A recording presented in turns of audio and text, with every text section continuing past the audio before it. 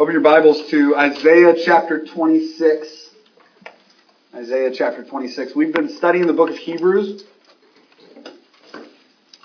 together, and for the month of December, we're taking a short break to look at some of the texts that are used in the book, that are referenced in various places in the book, and this is one of them. As we approach Christmas and Advent, this is appropriate to look at the book of Isaiah and to see in this book the coming of our Lord. I asked you at the beginning of the service, if you could sing one song, what would be the substance of that song? What would that song be? What would you sing to the Lord if you could only sing one for the rest of the time, or for the rest of your time, rather, not for the rest of the time. I mean, we know that heaven is infinitely creative and that there's going to be all kinds of songs that are written, and so to relegate that to one would be a little bit absurd. But we want to examine this question in light of what the text says is the song of the people. So let's read together. We're going to read the whole chapter, Isaiah chapter 26, and then we're just going to dive in and pick apart this song. This is the song that is sung in Judah when God will swallow up death forever. Awesome. So let's read together Isaiah 26. In that day, this song will be sung in the land of Judah. We have a strong city. He sets up salvation as walls and bulwarks. Open the gates, that the righteous nation that keeps faith may enter in. You keep him in perfect peace, whose mind is stayed on you because he trusts in you. Trust in the Lord forever, for the Lord God is an everlasting rock.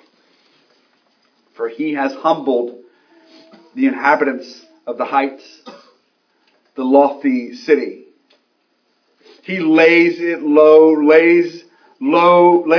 to the ground, casts it to the dust. The foot tramples it, the feet of the poor, the steps of the needy. The path of the righteous is level. You make level the way of the righteous, and in the path of your judgment, O Lord, we wait for you.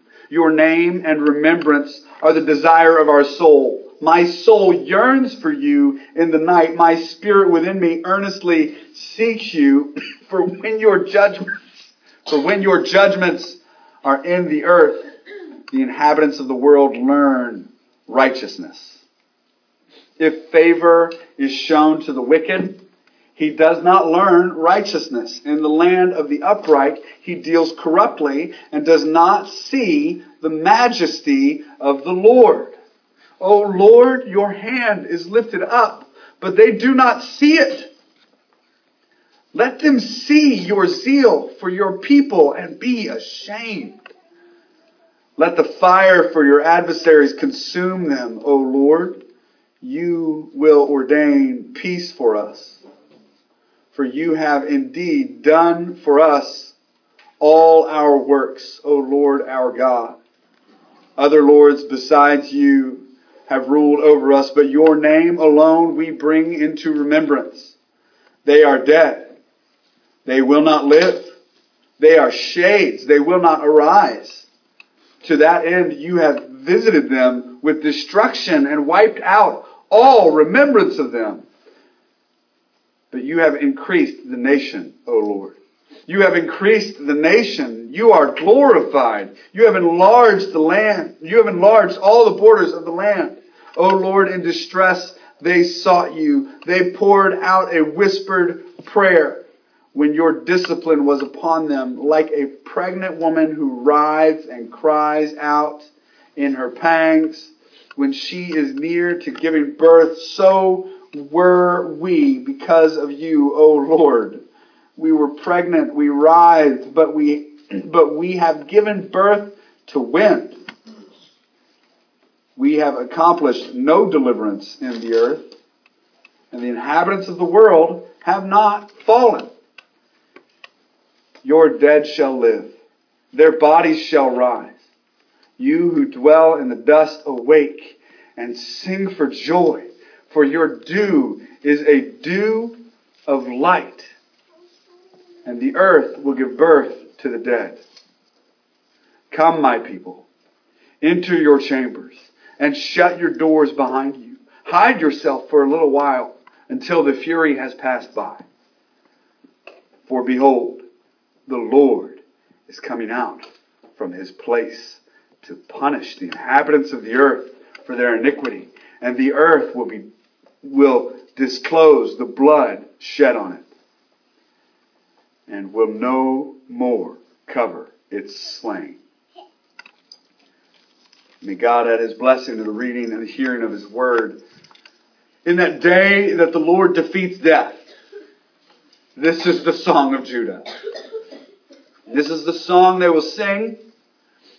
This is the song of praise to God in the day that the Lord defeats death. There's a catch here. There's an interesting thing that we've got to wrestle with. Which day is it? Because we know in Christ Jesus, the day that he defeated death for me was when I trusted him. When he came and redeemed my heart and changed who I am, and he got me and pulled me up from the mire, and he made me his. That's the day that death was defeated. And yet, I know that there's a day coming in which death is completely defeated. When he will come back, as the scripture says, on clouds, with thunder beneath him, thunder and lightning rolling beneath him, and he will come back on a horse in a white robe with a red sash and a name written on his thigh and a sword coming out of his mouth and fire from his eyes. Owen, you're crazy. We believe that here. This is weird. And yet I know that it's going to happen and death will be completely defeated. It says death will be cast down into the abyss. The dragon will be cast out eternally. And death will be defeated. And death has been defeated. So we live in the transition. The transitional understanding where death has been defeated for us. Indeed, Scripture says over and over that we are no longer under the dominion of sin and death, but now under the Spirit. That those who have trusted in Christ Jesus have been redeemed and freed and rescued. And yet that we await a day when the world sees it too. When everything is suddenly made to see it too. So we have to wrestle with that in this text. And Old Testament texts are great for this because they don't give you the answer. So you get to argue about it, and you get to debate, and you get to discuss it, and you get to wrestle with it, and Christians always end in the same place, which is I trust that it's true. Don't know what it says, but I trust it's true. I don't always get it, but I trust it's true. Second thing that we have to wrestle with this morning before we even dive in is that this is poetry. Even in English, this rhymes. Did you hear some of it? Like even in English, there's places where this rhymes.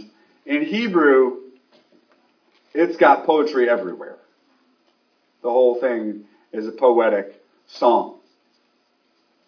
So as we wrestle with this, I need you to realize two things. One, death has been defeated in the cross of Jesus Christ. He has rescued. And if you have trusted in him for salvation, if you have put your faith in him and he has redeemed you, then he has redeemed you. If you have put your trust in him, then he has redeemed you. You are his. Death is no longer your master. Sin no longer holds sway over you. You are redeemed and rescued. You have been made whole in him. Indeed, he proclaimed it on the cross. It is finished. You are now slave to the Spirit. You are now slave to Jesus.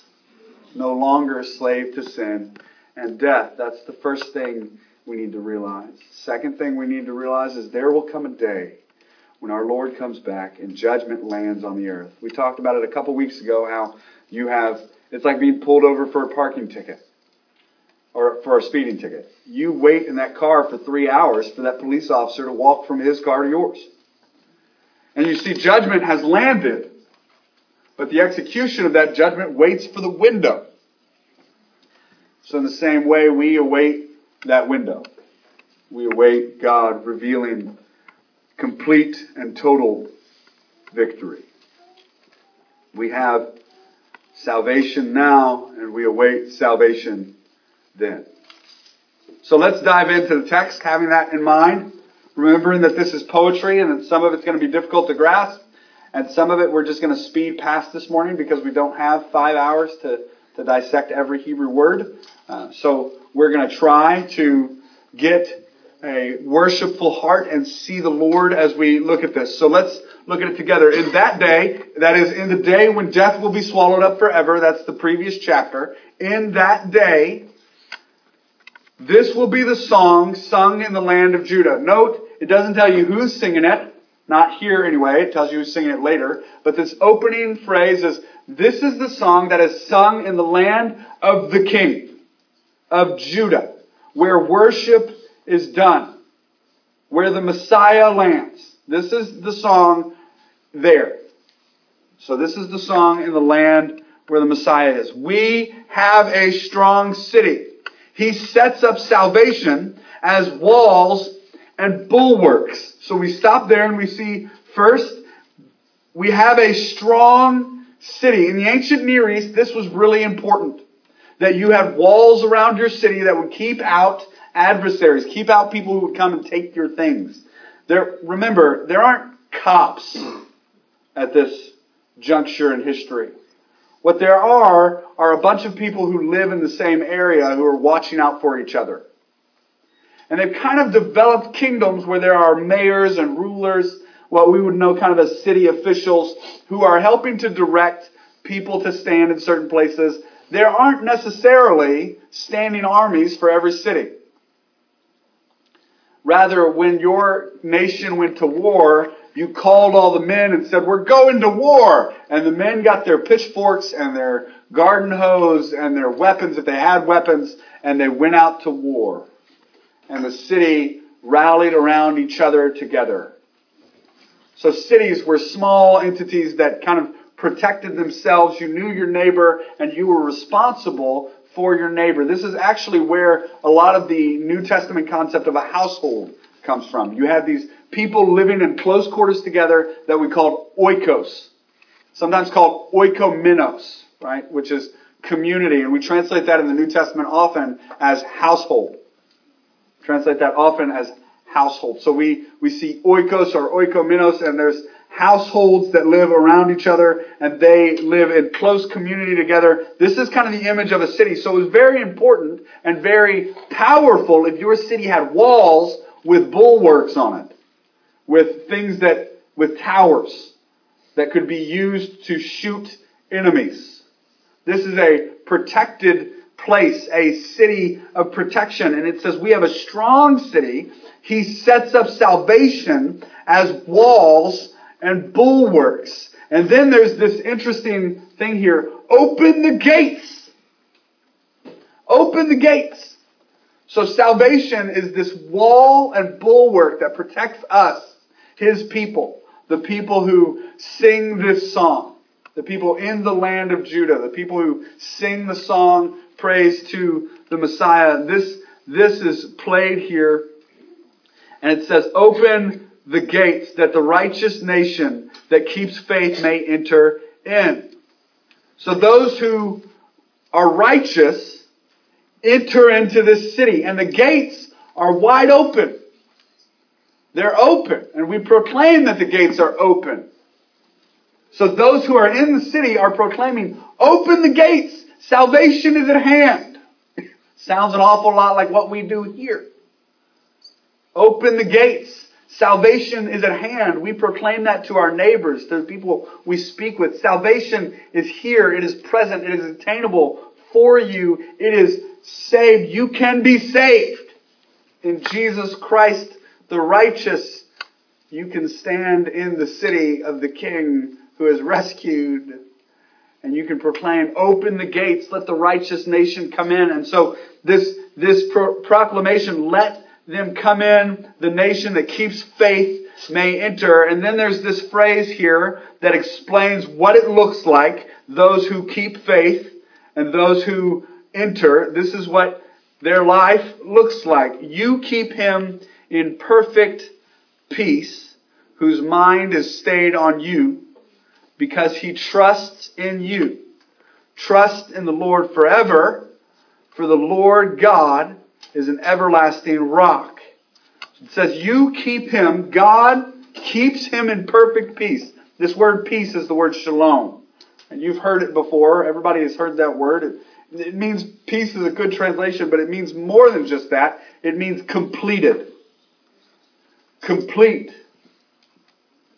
So it is complete. You have your mind stayed on him and you are made complete.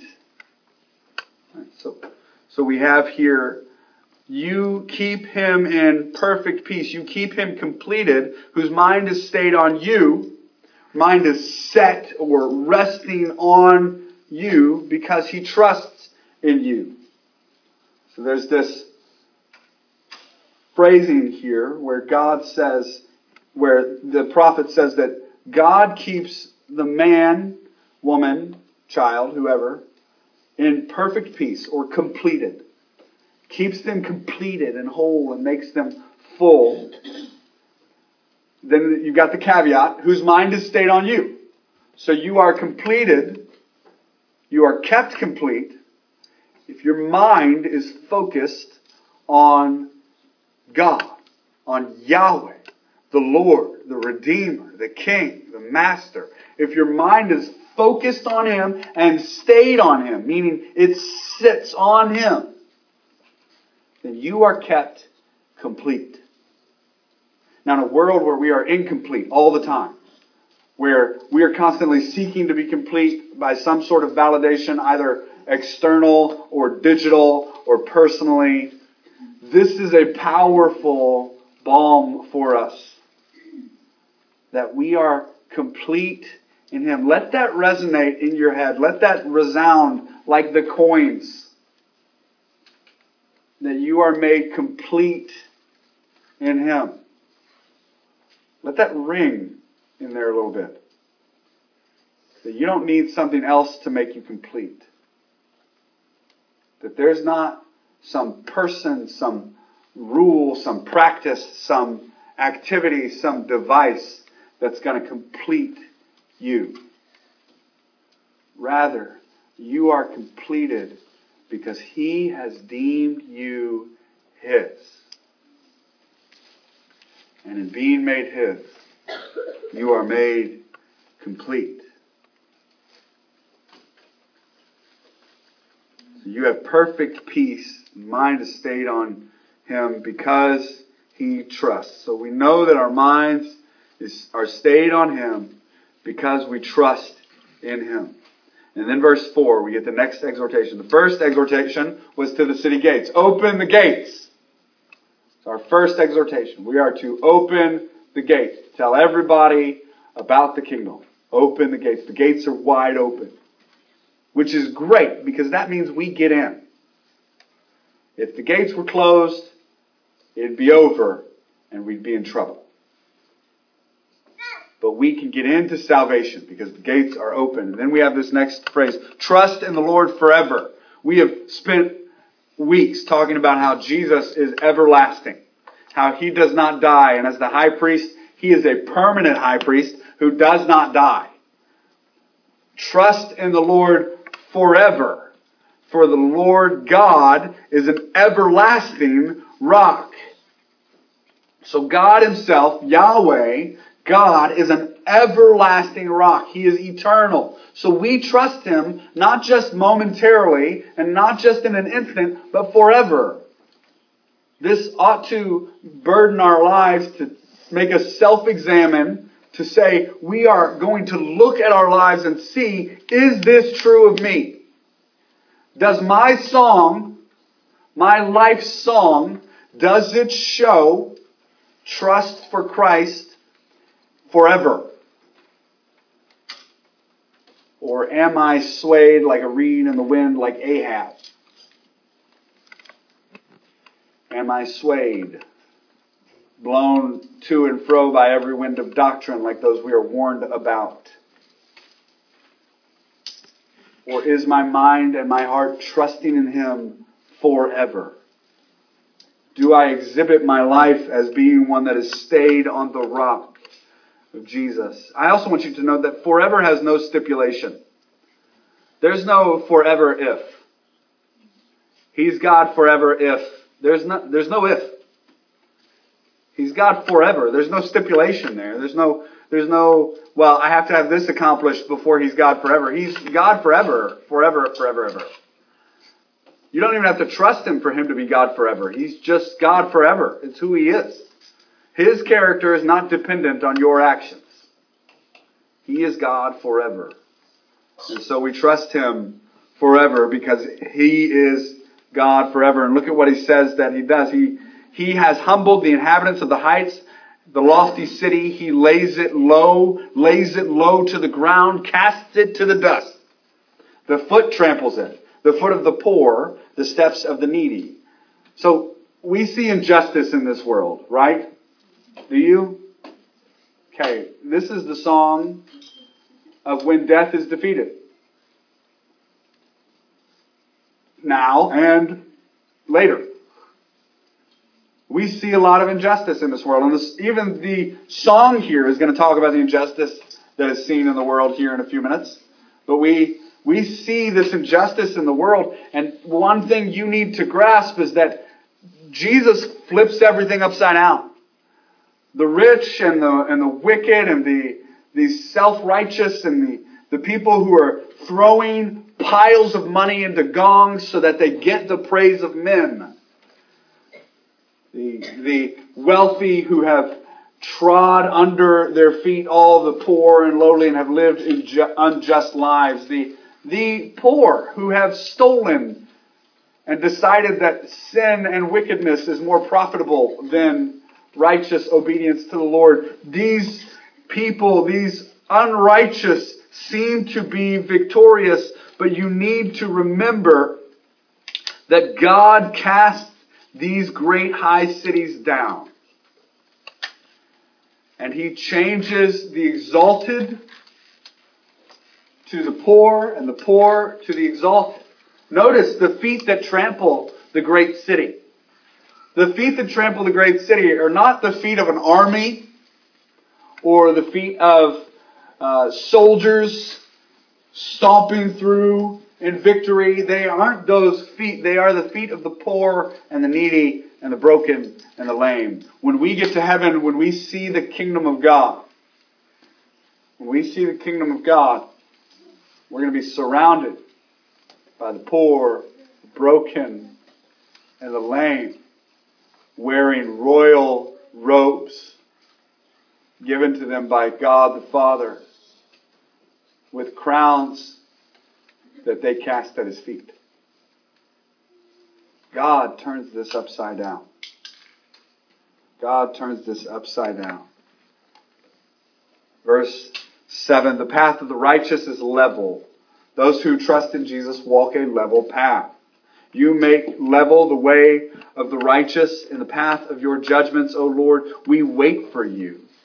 Your name and remembrance are the desires of our soul. My soul yearns for you in the night. My spirit within me earnestly seeks you. For when your judgments are in the earth, the inhabitants of the world learn righteousness. So the author here, the prophet, now proclaims this song, recognizing it's moving from this proclamation of what will happen to what is going on now. What will happen? Cities laid low. Everything flipped on its head. The righteous lifted up, the wicked cast down. That's promised. It is sure.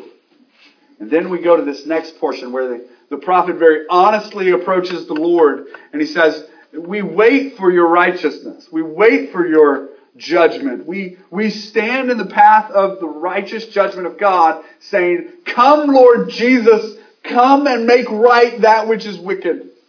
Indeed, as a church, we did that this morning when we prayed for evil to cease. You understand that's what we're doing. We're praying that He would come, that His judgments would come, and He would set right the things that are wrong in the world. We pray that life would be valued, that love would be venerated and exalted, that perversity would be cast out, that disparity would be cast out, and that life would be brought whole before the Lord. And that He would be proclaimed glorious. And that we would see His victory on the earth. We pray that and we ask for it earnestly. And the prophet is praying the same thing in this psalm. Look at the heart of one who has been made righteous in Christ. We wait for you. Your name and remembrance are the desire of our soul. My soul yearns for you in the night. My spirit within me earnestly seeks you. I can tell you that in my walk as a Christian, that has been the case. My soul longs for it and yearns for Him. And the problem that I have had in my life is not that my soul doesn't yearn for Him, but that I don't always recognize that. Instead, I stand and say, well, there must be something else that can fill that. And I try to grab something else. All the while, Jesus stands with arms open going, walk to me, walk to me, walk to me. And like a baby learning to take his first steps, occasionally I turn and I go, ah! And fall flat on my face. Yet God is gracious and good and picks me up and cheers me on. Keep coming, keep coming, keep walking, keep walking. And He keeps calling me to Himself over and over and over. And the closer I get, the louder His voice becomes and the more joy-filled my life becomes. Indeed, this is what the Christian walk is, that we long for Him and desire Him, and we learn to identify that yearning inside us is not met by something else, but is met by Him.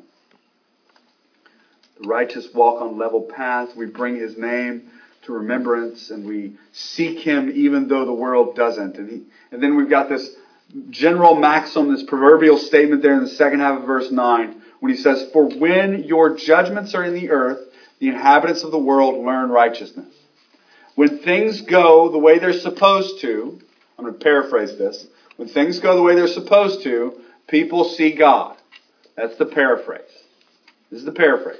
Problem. Things aren't going the way they're supposed to all the time. Look at what he says. If favor is shown to the wicked, he does not learn righteousness. In the land of uprightness, he deals corruptly and does not see the majesty of the Lord. O Lord, your hand is lifted up, but they don't see it. In this world where we live right now, the hand of the Lord is up.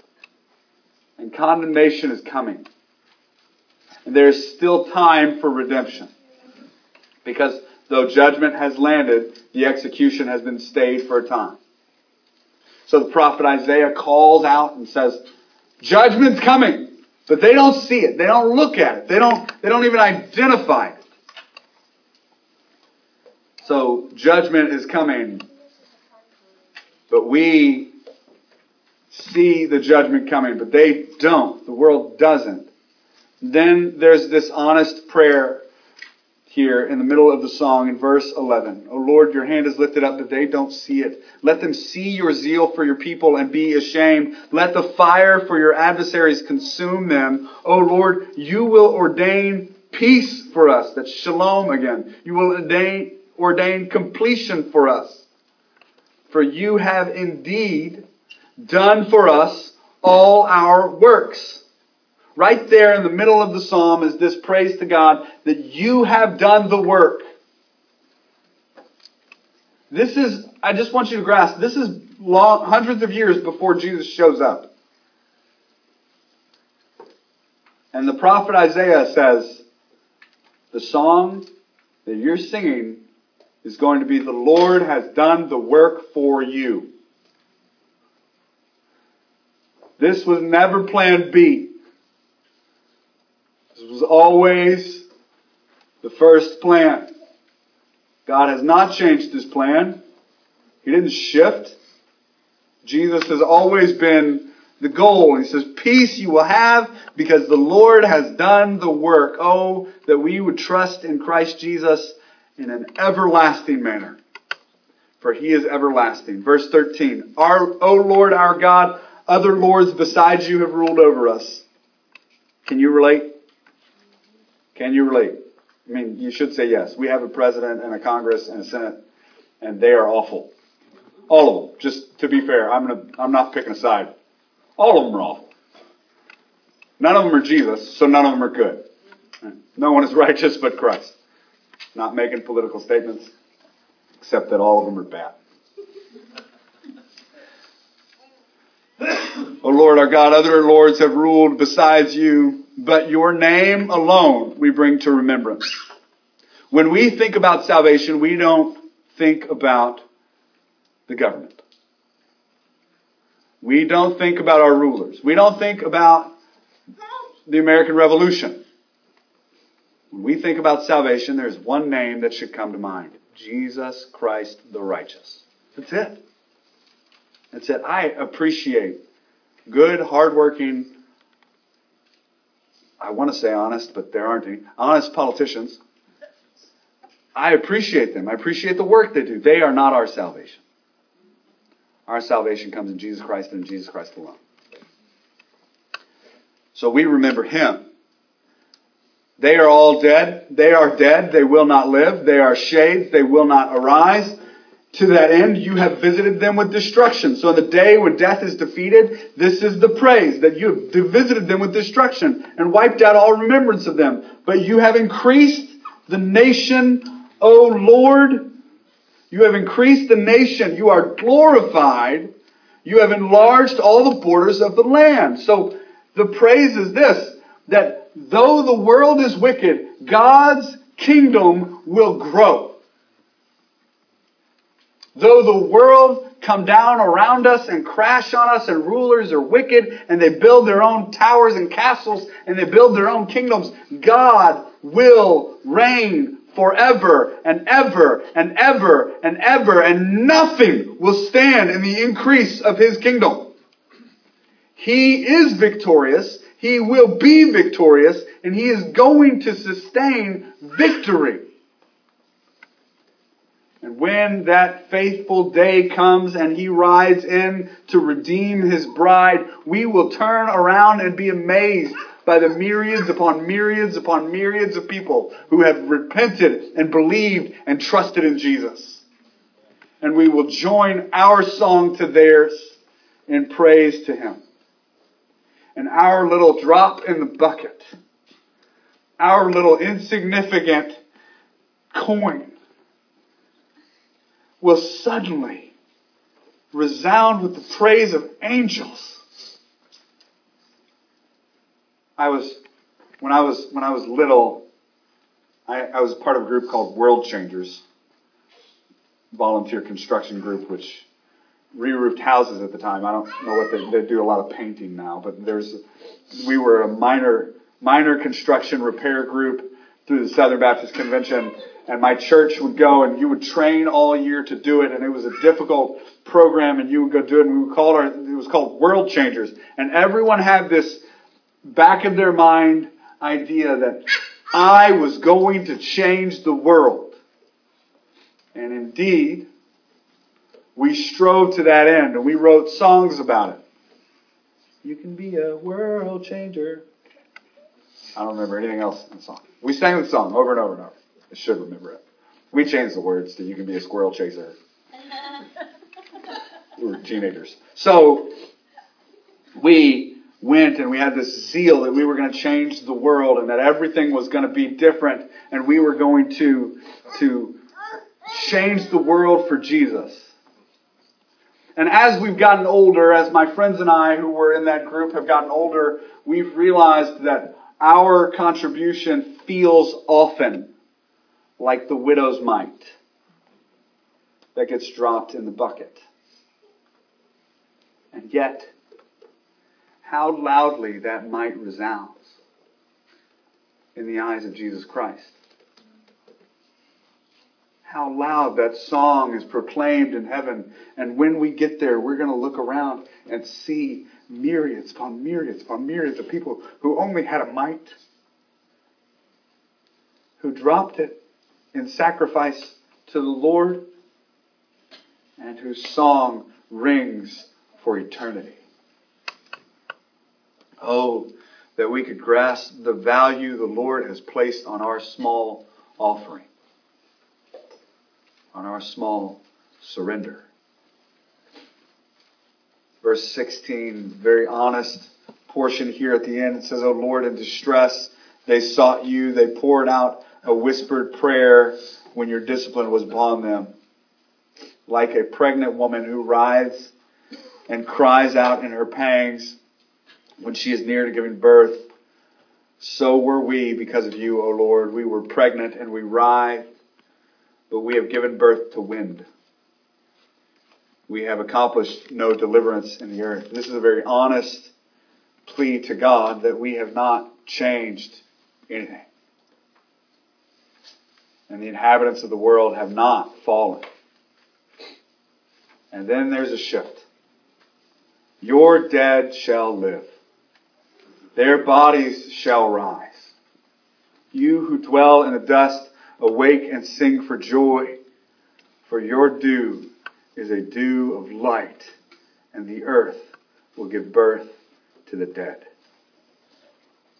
We know that in Christ we rise. We will rise to Him.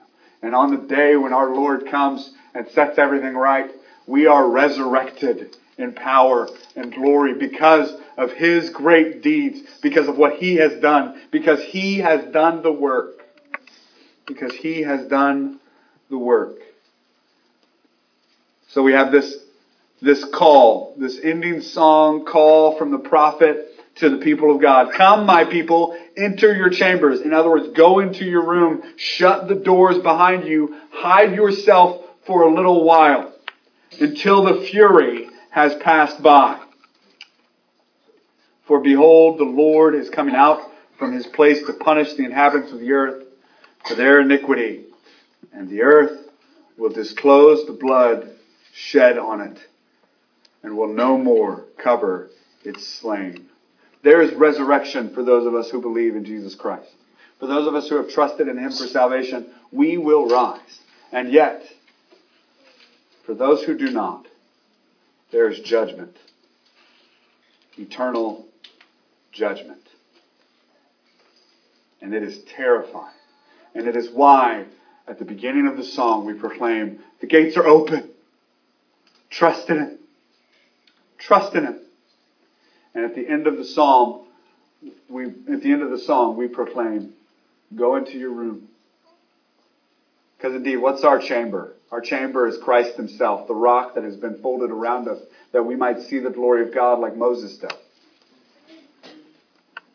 Indeed, go into Christ and wait for His return. So we have this beautiful song we sing now in the transition, where we call to God to come, and yet we proclaim that we rejoice in the kingdom. We say, come, God with us, come. And we say, rejoice, rejoice, for the Lord has come.